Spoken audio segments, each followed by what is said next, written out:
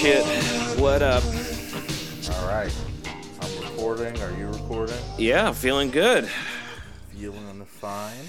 I normally start this. I'm so sorry. Hello, listener. Welcome to Well, That's New. It's the podcast where we talk a little bit about stuff on Wikipedia because, Wikipedia's got a lot of stuff. And that's Aaron and I'm Andrew. How y'all doing? Bum. We're ready to learn together in harmony. Indubitably. Excellent. Yes. All right. Do you want me to go first? Yeah, let's do it, baby. All right. We're getting right in there. No chit chat. Just No. I just came from out of town, so I'm like a little oof. But now, look what I have for you today. Gravy. Gravy, baby. It's all gravy. I need gravy. Give me gravy tonight. I know you think some mashed potato. I mean, gravy. It's that time of year again. It's gravy season. It's crazy. Did you bring your gravy hat? Why, yes, I did. And I flew in on my gravy boat. I didn't know I should bring it. When in doubt, always Bring your gravy. gravy boat. Gravy, yes. Gravy. Marrone. Gravy is a sauce often made with the juices of meats. I like that sentence. Juices of meats that run naturally during the cooking and often thicken with flour, wheat, wheat flour or cornstarch for texture. Gravy may be further colored and flavored with gravy salt, a simple mix of salt and caramel food coloring, or gravy browning, gravy salt dissolved in water or ready-to-made cubes and powders that can be used as a substitute for natural meat or vegetable extracts. Canned and instant gravies also available. But And not gravy, preferred. not preferred, no. And gravy is commonly served with biscuits, roasts, meatloaf, rice, noodles, chips, fries, and mashed potatoes. This is all right on the money. I'm in love. I like how they have they're making a mushroom gravy over there. Hey, Oh. Now By here's the way, every time we say something like that, I usually like to put in the Sopranos theme song. fantastic. Hey, whoa. Oh, I'm walking. Hey. I'm craving over here. I do like that they're in the types of gravies. There's a disclaimer. This section does not cite any sources other than my mouth. Other than what I love. Brown gravy is a name for gravy made from the drippings of roasted meat or fowl. You got your cream gravy or your white gravy is a bechamel, often used in biscuits and gravy and chicken fried steak. All these things, I like all those things. Egg gravy is a variety of gravy made by starting with the meat drippings, usually from bacon, followed by flour being used to make a thick roux. Water, broth, or milk is added to lighten it up. Salt, pepper, and separated into small fragments for gravy with egg. It's called rich man's gravy in some areas of the southern U.S., so they're not doing very very. gravy. Me neither, but I guess I'll have to make it. I mean, Report back. Homework. It's homework, baby. Everyone do your gravy homework. Do your son, have you finished your gravy homework? But Papa, I cannot have any more gravy. You will gravy in this house. Gravy homework. Actually, I can imagine that's like what homework is when you go to a culinary school. Yeah, that sounds great. Giblet gravy, obviously that's a big one for this week. Are you a giblet gravy man? No.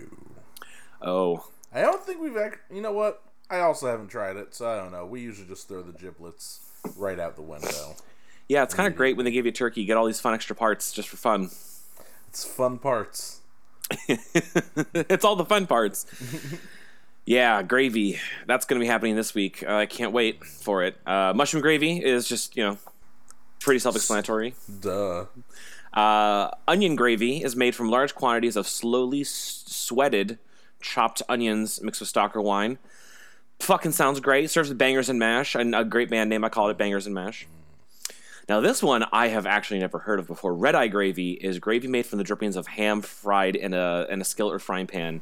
The pan is deglazed with coffee, giving the gravy its name, and uses no thickening agents.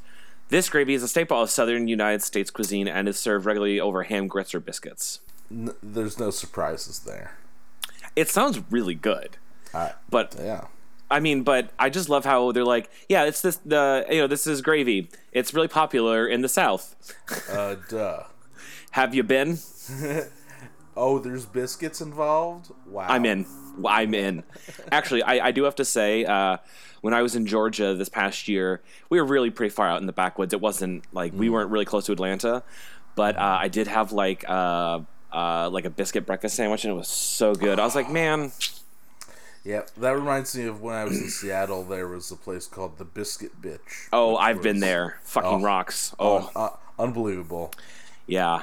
Oh man, especially when you get those like spicy Cajun andouille sausages. That's what I got. Yeah, it was a spicy time. It was the one of the few times where I've waited in line and I got the thing and I was like, this was so worth the wait. 100%.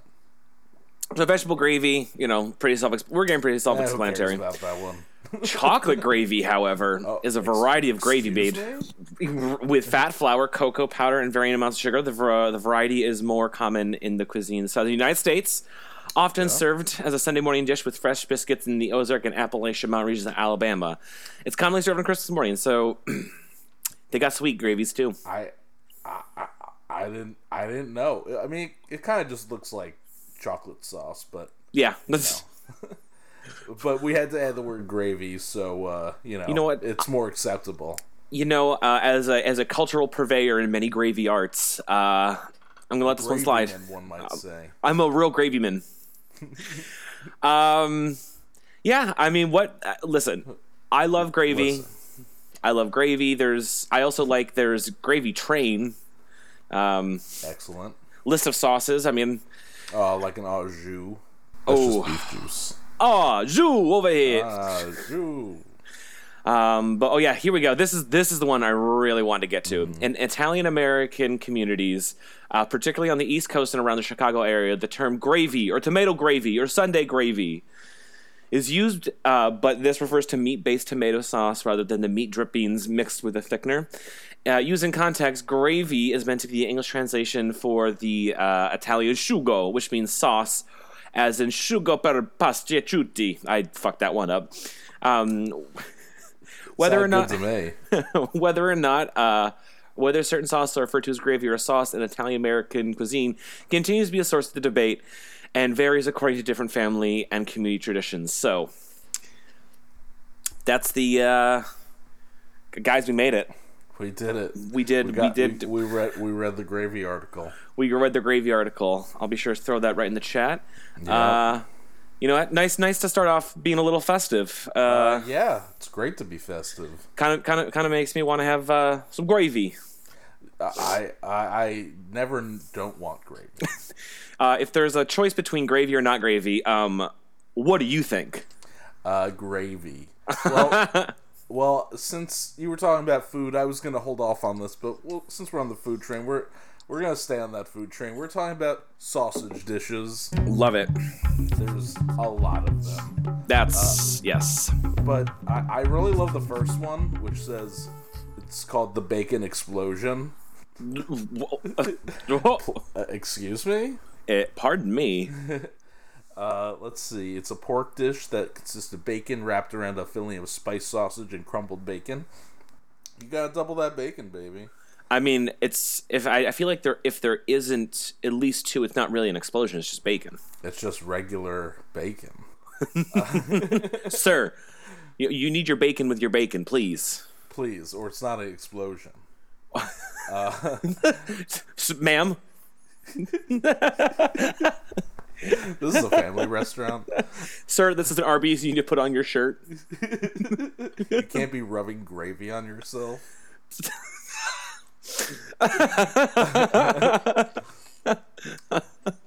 Then we have a bagel dog, which big fan. Easy to think about. Yeah, why not? Have you thought about it? Because I've thought about it. I thought about it this morning.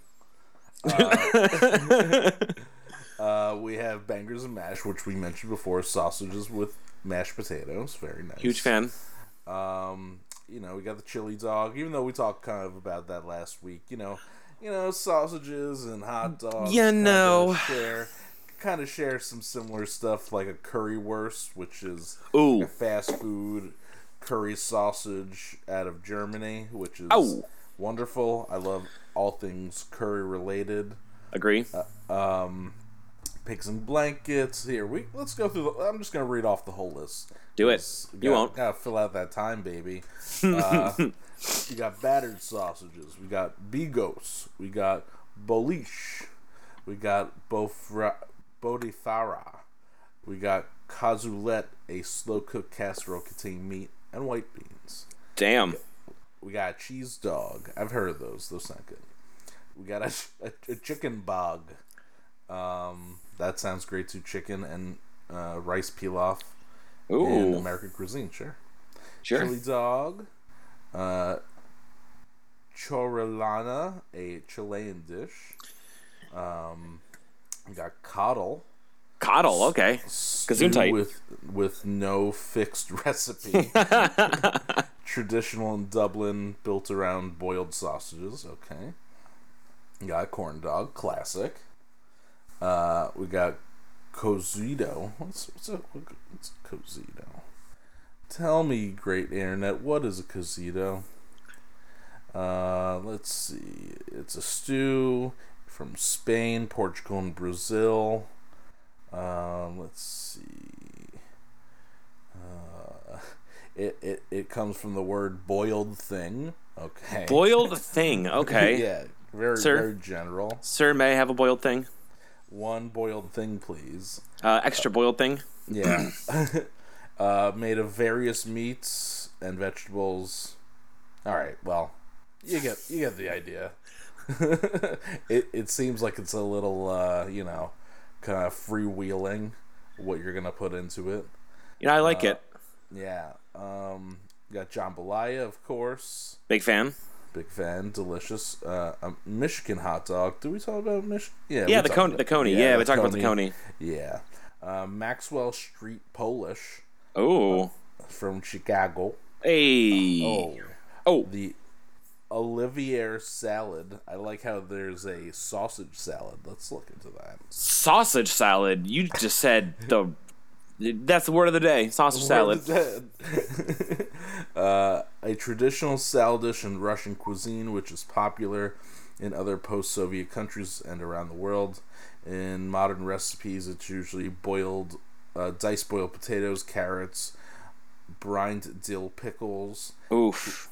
green peas, eggs, celeriac, onions, diced boiled chicken or bologna sausage, or ham or hot dogs, and tart apples with salt, pepper, and mustard added to enhance the flavor, dressed with mayonnaise. God damn. Also known as a Russian salad.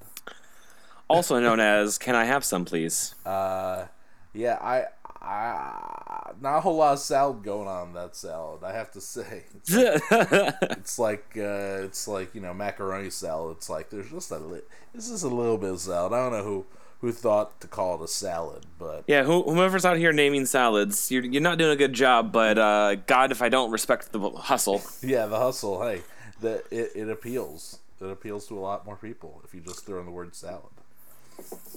Sausage boost salad? Let's see. Sausage roll, of course, a savory pastry snack. Toad in a hole. I've heard of that. Yes. We might have talked about toad in a hole, but it's basically like a sausage and Yorkshire pudding batter with onion gravy and vegetables. It's like a big sausage bread bowl. Yes, please. Yeah, That sounds yeah. great. Yeah. That's enough of that. There's more, but those are some good highlights. I'm just happy that I found something that was called basically sausage salad. I mean, how can you not? That I really need to find. I need to find me some sausage salad. Call me one sausage salad, please. Sir, this is an Arby's, which might have it. Alrighty. Now back to me. Back to you.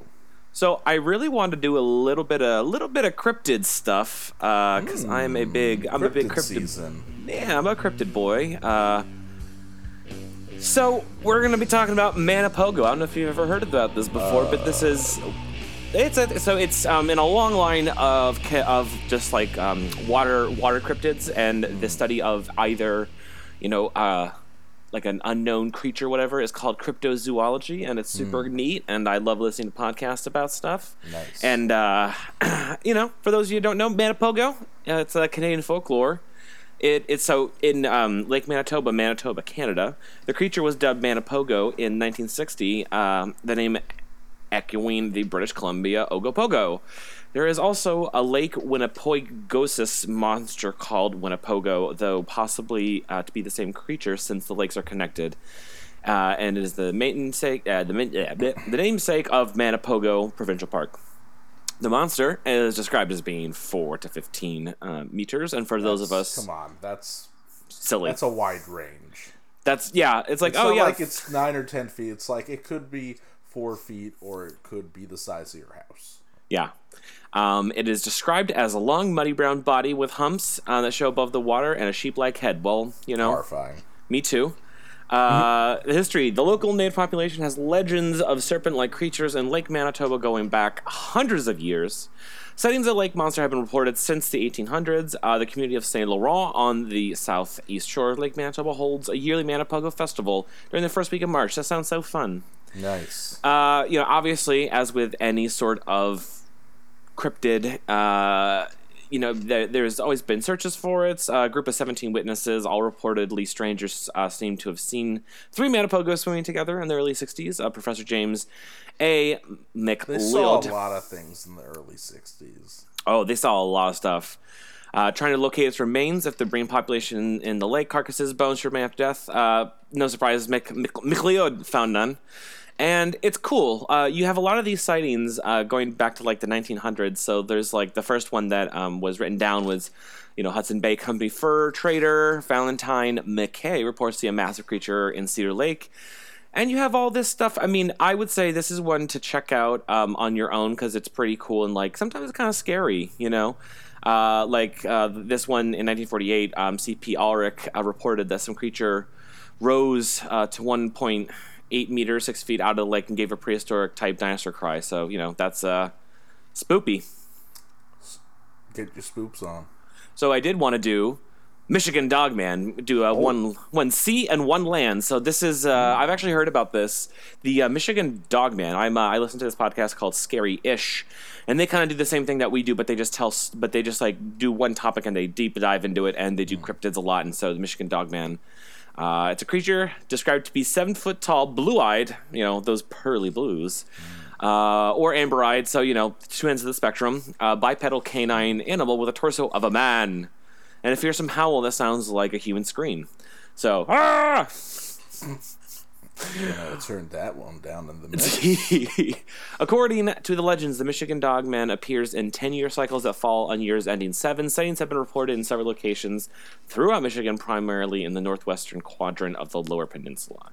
In 1987, the legend of Michigan Dogman gained popularity when disc jockey Steve Cook recorded a song about the creature and reported sightings. Good job, Steve Cook. Wow. Cooked one up. You really cooked it up there, dog. This creature was unknown to most of the modern world until kind of late in the 20th century, which I think is an interesting sort of, because a lot of these cryptids are much older. They'll be like, oh yeah, it's like, someone said they saw, Loch Ness Monster in like the 30s. I'm like, yeah, they're probably not. That's cool. Yeah. Like, but yeah, I mean, it's said to have been stalking around the area of the Manistee River and. Where's didn't that? Really tell me. Michigan. Well, I should have figured. Oh, right here. Kind of like if you're looking at the mitten, it's like on the pinky. Which is a good to know because Angie lives in Michigan, and I don't want to go up there. Nope.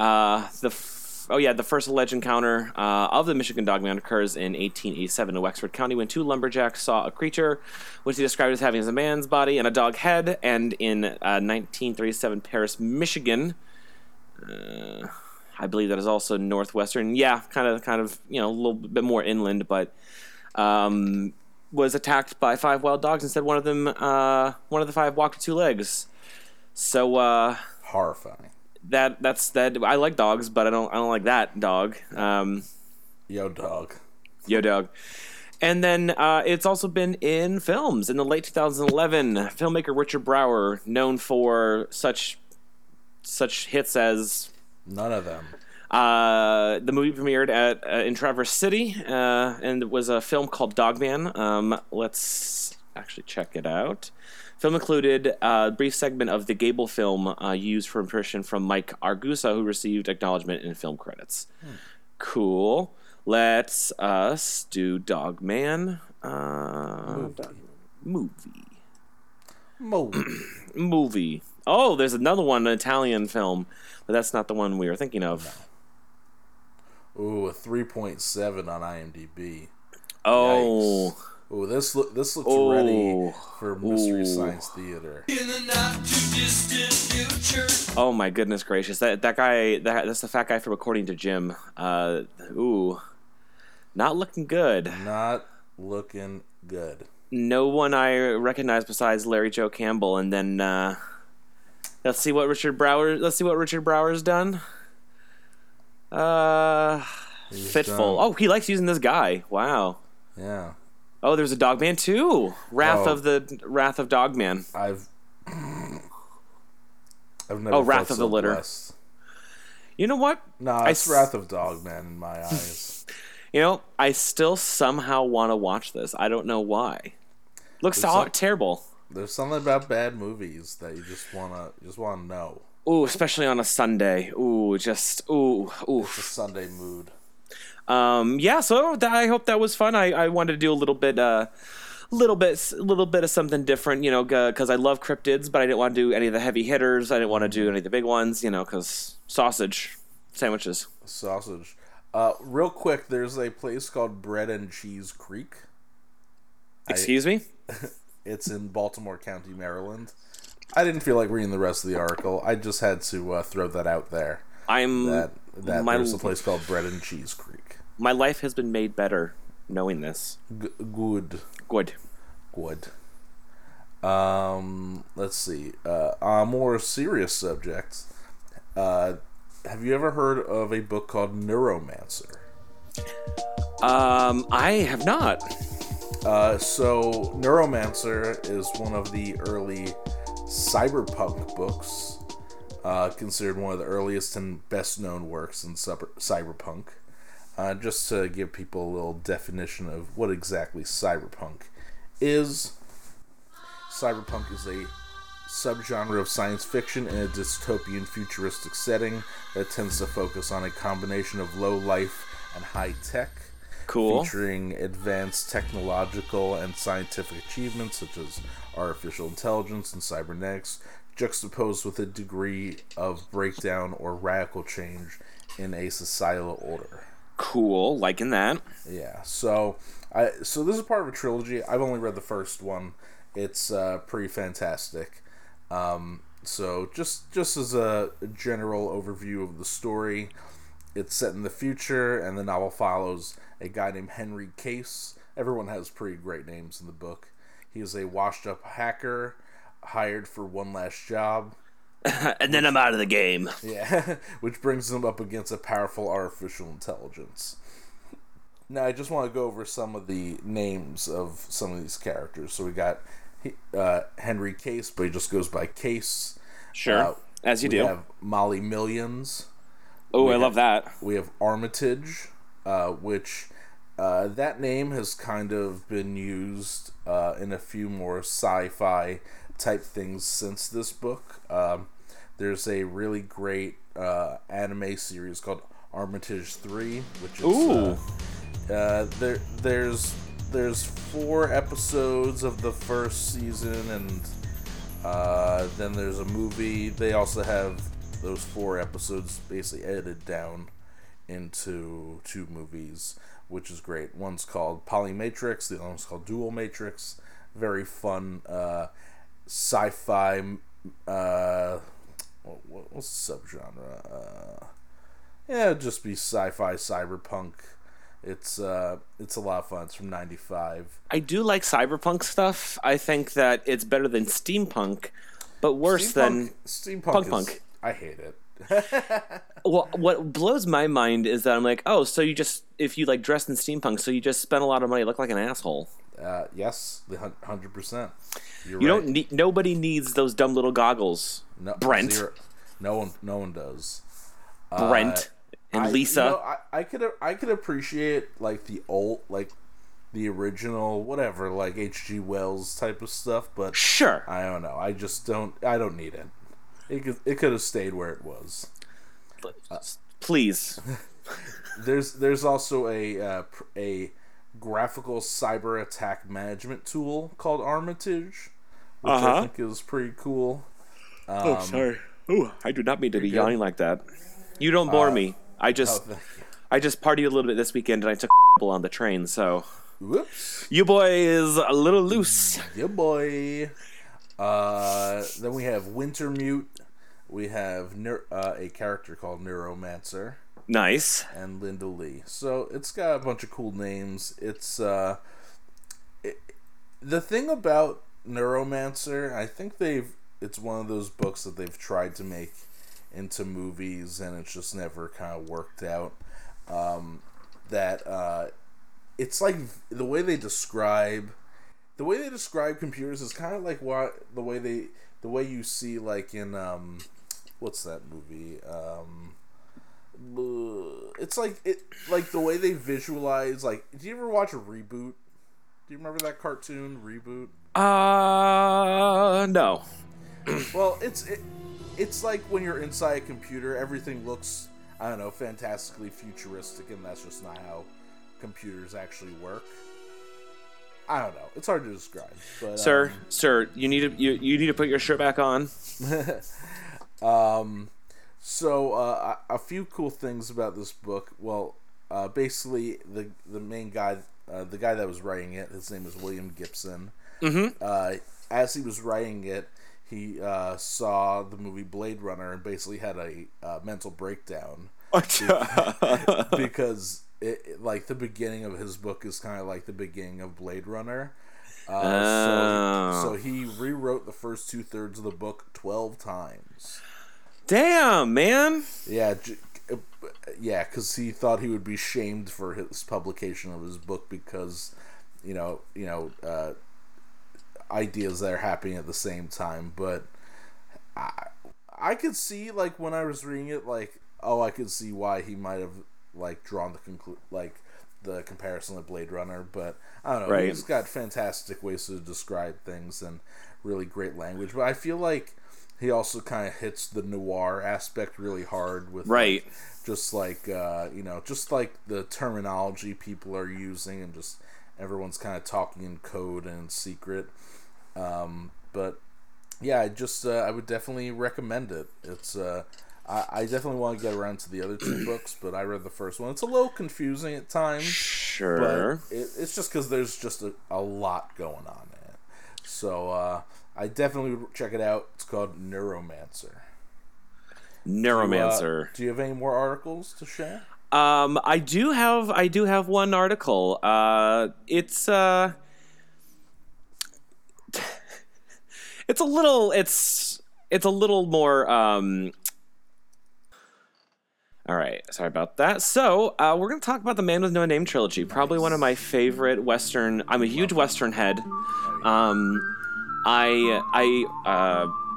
love pretty much every Western I've ever seen besides Appaloosa. That one kind of sucked, but yeah, you're not missing much. So the whole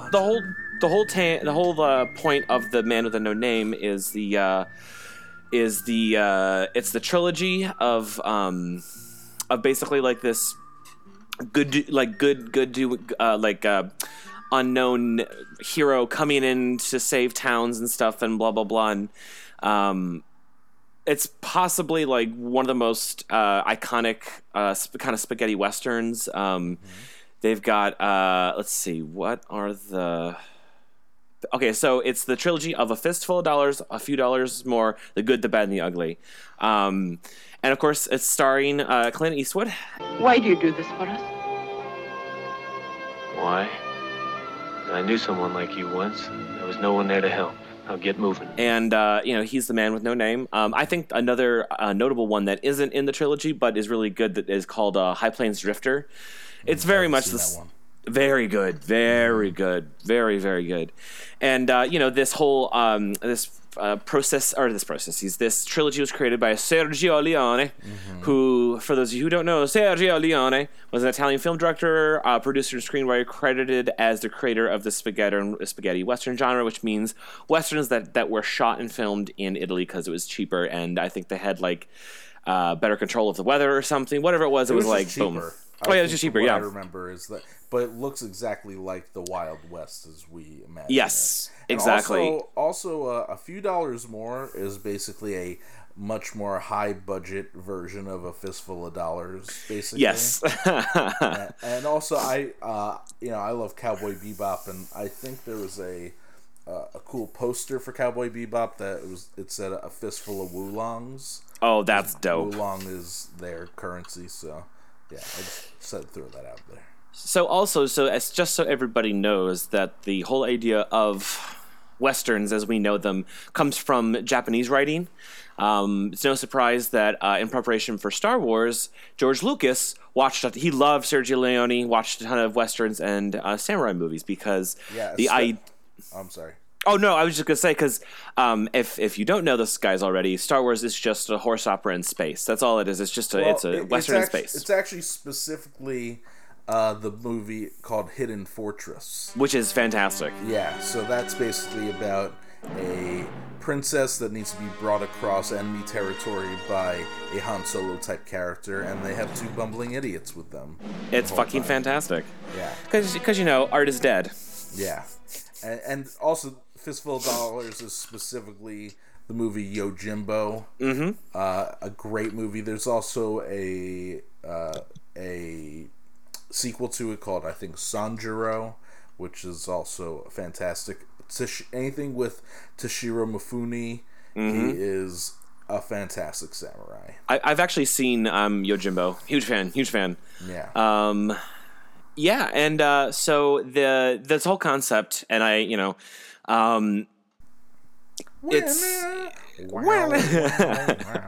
so basically the idea of basically the character that Clint Eastwood plays, the man with no name, is unconventional Ronin, and a Ronin means a samurai with no master, and basically you're kind of looked down upon, but you're not stripped from being a Ronin, and there are a ton of Japanese obviously animes and stuff kind of based on that concept, but that's a very old concept that comes from the Eto period, the Ronin, the gifted, the gifted warrior that has no master. So yeah, I mean, like Clint Eastwood's Western setting character Mifune, who plays Yojimbo. It plays a Ronin with no name. When pressed, he gives the pseudonym Sanjuro Kuwata Batake, meaning 30-year-old mulberry field, and a reference to his age and something he sees through the window. The convention of hiding the character's name from view is shared as well, with Mifune's character typically wearing his arms inside his kimono, leaving his sleeves empty. Prior to signing on to Fistful, Eastwood had seen Kurosawa's film and was impressed by the character. During the filming, he not only emulated Mifune's performance beyond what was already in the script, he also insisted on removing some of the dialogue from the original script, making the character more silent, thus adding to his mystery. As the trilogy progressed, the character becomes even more silent and stoic. Listen, I can't even begin to tell y'all how much I love these movies, how much I love Westerns, and pretty much how much I've loved everything Clint Eastwood's done until he really came out that he was a hardcore racist and super conservative. But I have fond memories watching The Good, the Bad, and the Ugly with my dad. Oh, fantastic! Like my dad didn't watch a whole lot of movies, but that's one of the ones no, we're sitting down and watching this 3.5 hour epic.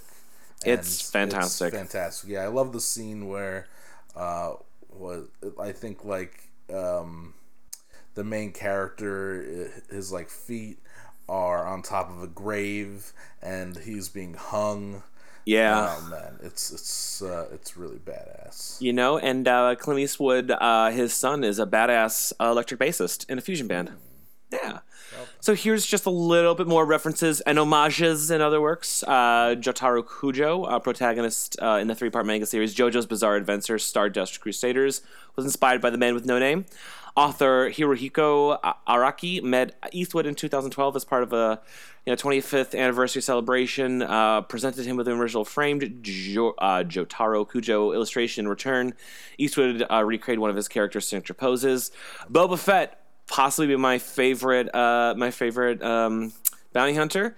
The antagonist in George Lucas's film series was based on The Man with No Name, according to Jeremy Bulloch, the actor who played him. From his mannerisms to his green on white armor that had the same color scheme as the man's poncho. Vincent Canby described Fred Williamson's characters in the Blaxploitation film. It's Blaxploitation. Blaxploitation, Boss N-word, and is immensely assured parody with a Man with No Name character, because I'm also not about to say that word. It's a bad word, guys. And then Roland Duchesne, and as your boy just finished 7 books, was the protagonist in Stephen King's The Dark Tower book series that's heavily inspired by The Man with No Name. And in The Dark Tower 6 Song of Susanna, King, who appears in the character as in the book, which is fucking wild, his comparison when he calls Roland a fantasy version of Clint Eastwood. Obviously, in the 2011 animated epic Western film Rango, mentions multiple times a character named the Spirit of the West, sort of mythical figure among the inhabitants of the town of Dirt who conducts an alabaster carriage protected by golden guardians. Near the end of the film, the titular character meets the spirit voiced by Timothy Olyphant, who appears to him as what is implied as an elderly version of Eastwood in The Man with No Name. Flint Shrubwood, bounty hunter hired by Duke Igtorn from an episode of The Adventures of Gummy Bears. Called for a few sovereigns more, parody The Man with No Name, and then an episode of Time Squad. Billy the Baby features The Man with No Name as a ruthless sheriff, chasing the squad who is teaching Billy the Kid to be a proper bandit. So there's, I can't recommend those movies enough. Some of my absolute favorite stuff that's ever happened. Great. That's fantastic. Yeah. I'm going to wrap it up on a light note. I just wanted to first mention that there's actually an anime series of The Wizard of Oz. Get the fuck out. Yeah, it's 52 episodes. I only found out about it because there's a specific guy I follow on YouTube. He's got a fantastic, very specific YouTube channel. Let me just pull up his page real quick, because he usually does these video essays about obscure anime. Nice. Even for me, I like obscure shit. His shit is extra obscure. Man, that's how you know you're a real fan. Yeah, exactly. Here we go. His name is Kenny Launderdale. So one of my favorite ones that he did one about. It's called Golden Bat. Golden Bat was Japanese. It's Japan's first superhero, right? Dating back hundreds of years, and it's been made into so many TV shows and live action, anime, all types of things for a really long time. Even before there was animation, there was these things called picture plays, where they would basically have just this guy would just do voiceovers over pictures, which is pretty cool.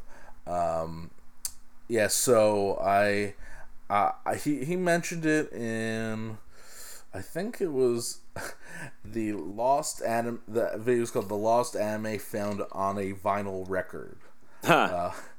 The reason why it's called that is that he found, basically he's always looking for obscure stuff on eBay and on Japanese Twitter and whatever, and he came across this vinyl record, and he couldn't really find he just had the name. He had the name of the person that sang it and the name of the anime, but it was never actually produced. They maybe had a 30-second clip of it, but it's just like anything else. Sometimes plans for stuff just don't come to fruition, but they at least had this single and B-side, which would probably be the beginning song and the end song for the anime already recorded. So I love this guy. He always has like, I don't know, his videos are just so funny and weird and very interesting to come by.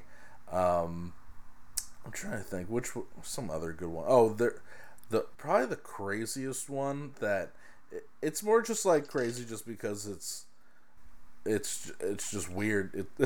It's called The Curse of Minky Momo.